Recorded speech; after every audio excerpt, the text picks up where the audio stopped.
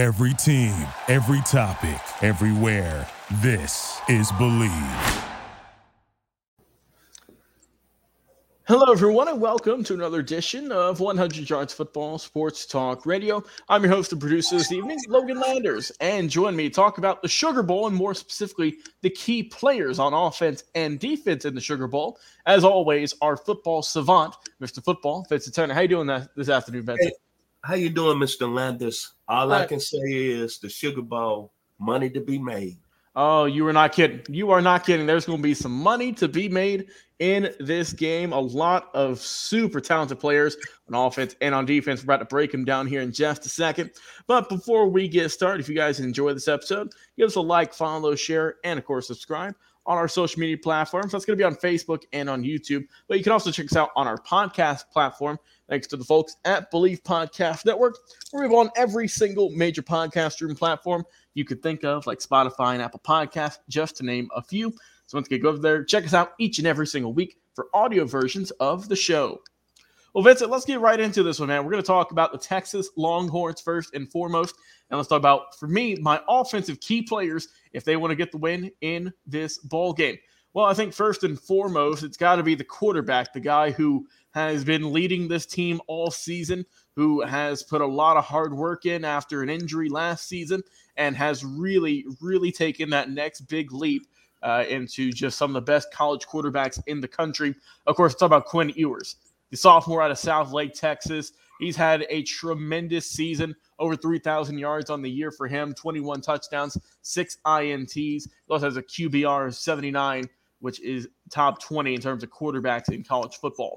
But the thing I love about Quinn Ewers, Vince, is that when the lights are bright, he can come and get it done. Let's go back to that big Alabama game everyone likes to talk about. Almost 350 yards, just 1 yard shy of that.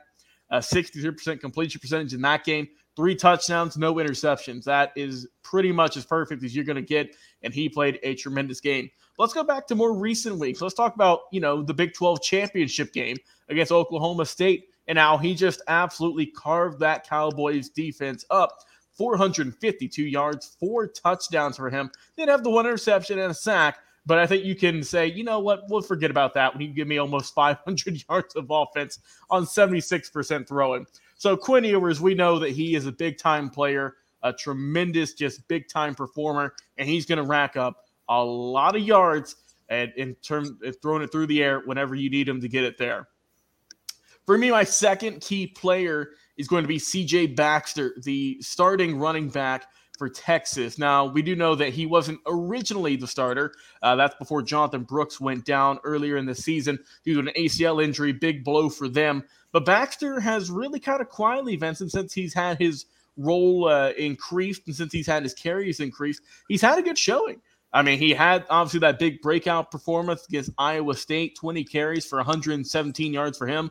But he's had some commendable work against Texas Tech, 9 carries for 45. And then in the Big 12 championship game against Oklahoma State, he got a touchdown on 43 yards on the ground. And he's not afraid to go out there and catch a few passes as well. So I think C.J. Baxter, kind of a guy who got thrust into that starting role but has made it work. Once again, 129 total carries on the year for him for 595 yards, 4 touchdowns. But he averages, what I love here, 4.6 yards a pop. That means he can get it done efficiently and effectively. And finally, my final key player I'm going to look out for, Vincent. And I think that with Texas, they just have such a high-powered team. It's hard to pick a lot of them. It's hard to pick just one of them. But if I had to go with one guy, I'm going to have to go out into the wide receiving market there, and I'm going to have to go with Mr. Xavier Worthy. We know what he's about. He is just an absolute ball hawk out of Fresno, California. He can get it done, Vincent. 73 catches for him, 969 yards and 5 touchdowns. And let's get another guy who is always going to show up in the big moments, in the big games against, some good opponents there. Against Oklahoma, he had 8 catches for 108 yards. Looking at the rest of the year against Alabama, that game, 5 catches for 75. And, of course, we know the big one he had, kind of the breakout performance, was, he had that 10 catches for 137 yards all in all. So I think that when you look at this team, I think that while, yes, that, Worthy has had a good season. I think that he's got a lot to be capable of in this ball game here coming up, of course, in the biggest game of their career. It's going to be a fun one, man, and I'm looking forward to it, Vincent. Who are your key players on defense, though, for Texas? When I look at Texas, and I'm going to say this, I'm really going to enjoy this Sugar Bowl. When you see games like this, you see NFL talent all over the field, man. You see future stars that's going to play at the next level. You can go back to when LSU played Oklahoma in the Sugar Bowl, and you had all those great players from Marquise Hill to Corey Webster. Then you're looking at Oklahoma, they had Tommy Harris, Teddy Lehman. Then you can go back to Oklahoma and USC, Matt Leinart, Reggie Bush, Oklahoma, Brody Poole, Adrian Peterson. This game right here is what people love. It's going to be New Year's night, last game of the day. And me, myself, personally, I'm going to be in my house with a pizza and a nice six-pack. Because what I'm going to be like an NFL scout. And I'm looking at Texas. I'm looking at the three players. I'm looking at Jaron Thompson, cornerback. 17 tackles on the year, 3 interceptions, 7 pass defense. Mr. Thompson, you're a senior. This is your time to really not only play in a big game, but to make that money like the OJs, because you're going to go against a tremendous, explosive NFL receiving corps in the Washington Huskies. They got some players over there. I'm going to let Mr. Landers tell you about their players when he get to Washington. Then you're looking at Anthony Hill, freshman, All-American, outstanding linebacker, very athletic, 39 tackles, 5 sacks. But again, Mr. Hill, this is going to be a different animal. You're going to be playing against the best offense and maybe the best quarterback that's triggering that offense that's very accurate with the football, Michael Penix Jr. So you got to be real careful you playing the linebacker spot. And then Washington has a good running back too, and Mr. Johnson, the transfer out of Mississippi State. And then when you talk about Texas, you got to go to the defensive line because you're going to be able to have to put pressure on Michael Penix up the middle. Devontae Stewart, who I think may be the best, I want to say, defensive tackle going into the 2024 NFL draft. 17 tackles on the year, 2 sacks, 6'4", 325 pounds, very athletic, very nimble. Hey, man, those 3 players right there for the University of Texas on the defensive side of the ball got a lot of opportunities to make a lot of plays because they're going to get comment come Monday night in the Superdome down there in the New Orleans, the Big Easy. All right. Yes, sir. Looking forward to see what Texas is going to do. Let's talk about these Washington Huskies, though, a team who obviously is going to be my first key player I'm talking about, and that's going to be the Heisman candidate. Didn't get the trophy, but it was a very good showing in Mr. Michael Penix Jr. I mean, the stats speak for themselves. 4,218 yards for him, 33 touchdowns, 9 interceptions, and he has just done great work. We know, obviously, the 2 big wins this season against Oregon, knocking them off, of course, in the Pac-12 championship game. The big wins against Oregon State and Utah and USC as well. And it seems like Michael Penix always shows up and always has a good performance whenever we see, as you like to say, Vincent, those neon lights. The lights are bright there, and it's going to be a good showing on New Year's Day. We'll see what Mr. Michael Penix Jr. can do and what kind of numbers he can put up. Running back room. I mean, Dylan Johnson has quietly had, I think, a really good year. I don't hear a whole lot of love about this guy, and I don't know why. He's had a great year, career year even. 201 carries for him, over 1,000 yards rushing, and 14 touchdowns on the ground. I mean, and you know, I talked about what Penix can do and how he got those big wins at Oregon and whatnot. Well, Dylan Johnson helped out too. He was the star, I think you could even put there in that Pac-12 championship game. 28 carries for him, 152 yards, had that breakaway run to get it at the end there.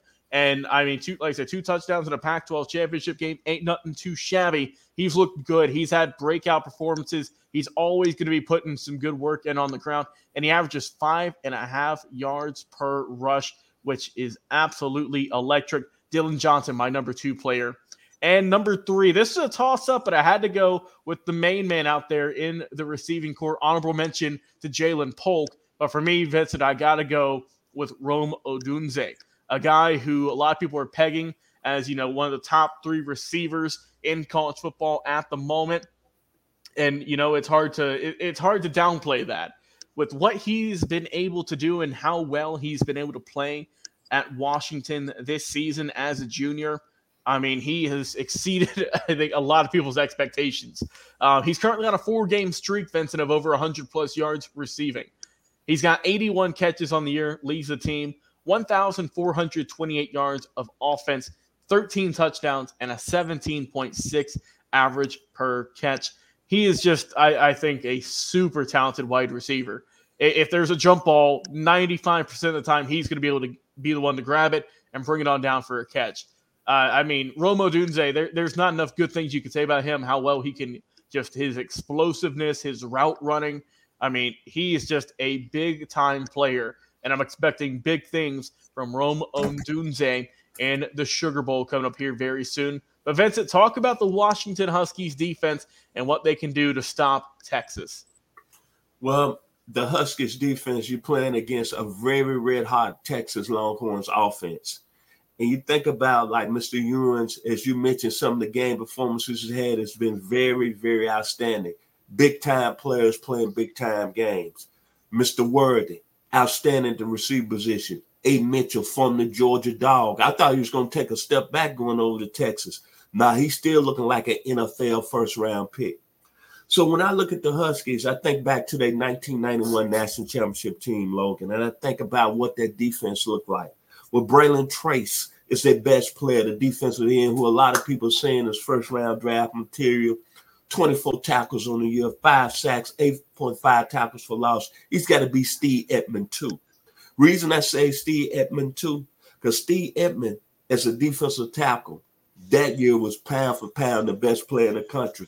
Mr. Trice especially got to play well in a big-time game, playing against an explosive offense in the Texas Longhorns. Then I'm going to go with Dominique Hampton, a strong safety.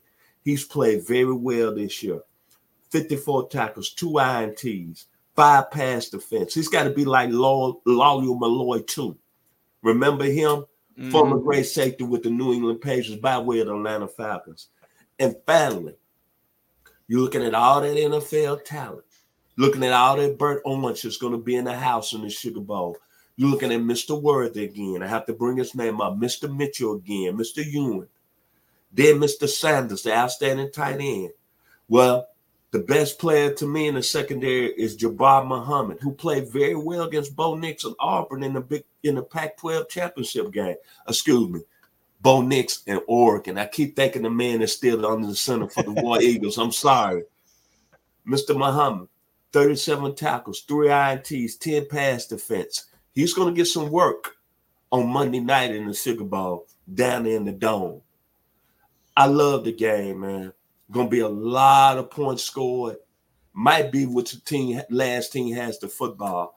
These teams has got a lot of speed, and they're going to be going up, down the field. Plays are going to be made.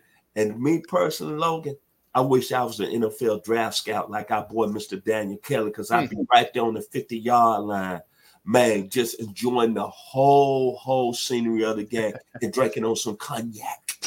Texas and Washington, baby. This is going to be a hell of a football game. It's going to be a lot of points scored. Man, you're not kidding. I'm looking forward to seeing how this Sugar Bowl is going to face off. And it's got all the makings, Vincent, to go down as a classic and the very historic game known as the Sugar Bowl. As always, Mr. Football, Vincent Turner, always a pleasure talking sports with you each and every single week. I'm your host and producer, Logan Landers. Talk to you guys again on another live episode. Go out there and enjoy the Sugar Bowl.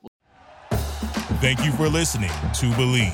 You can show support to your host by subscribing to the show and giving us a 5-star rating on your preferred platform. Check us out at Believe.com and search for BLEAV on YouTube.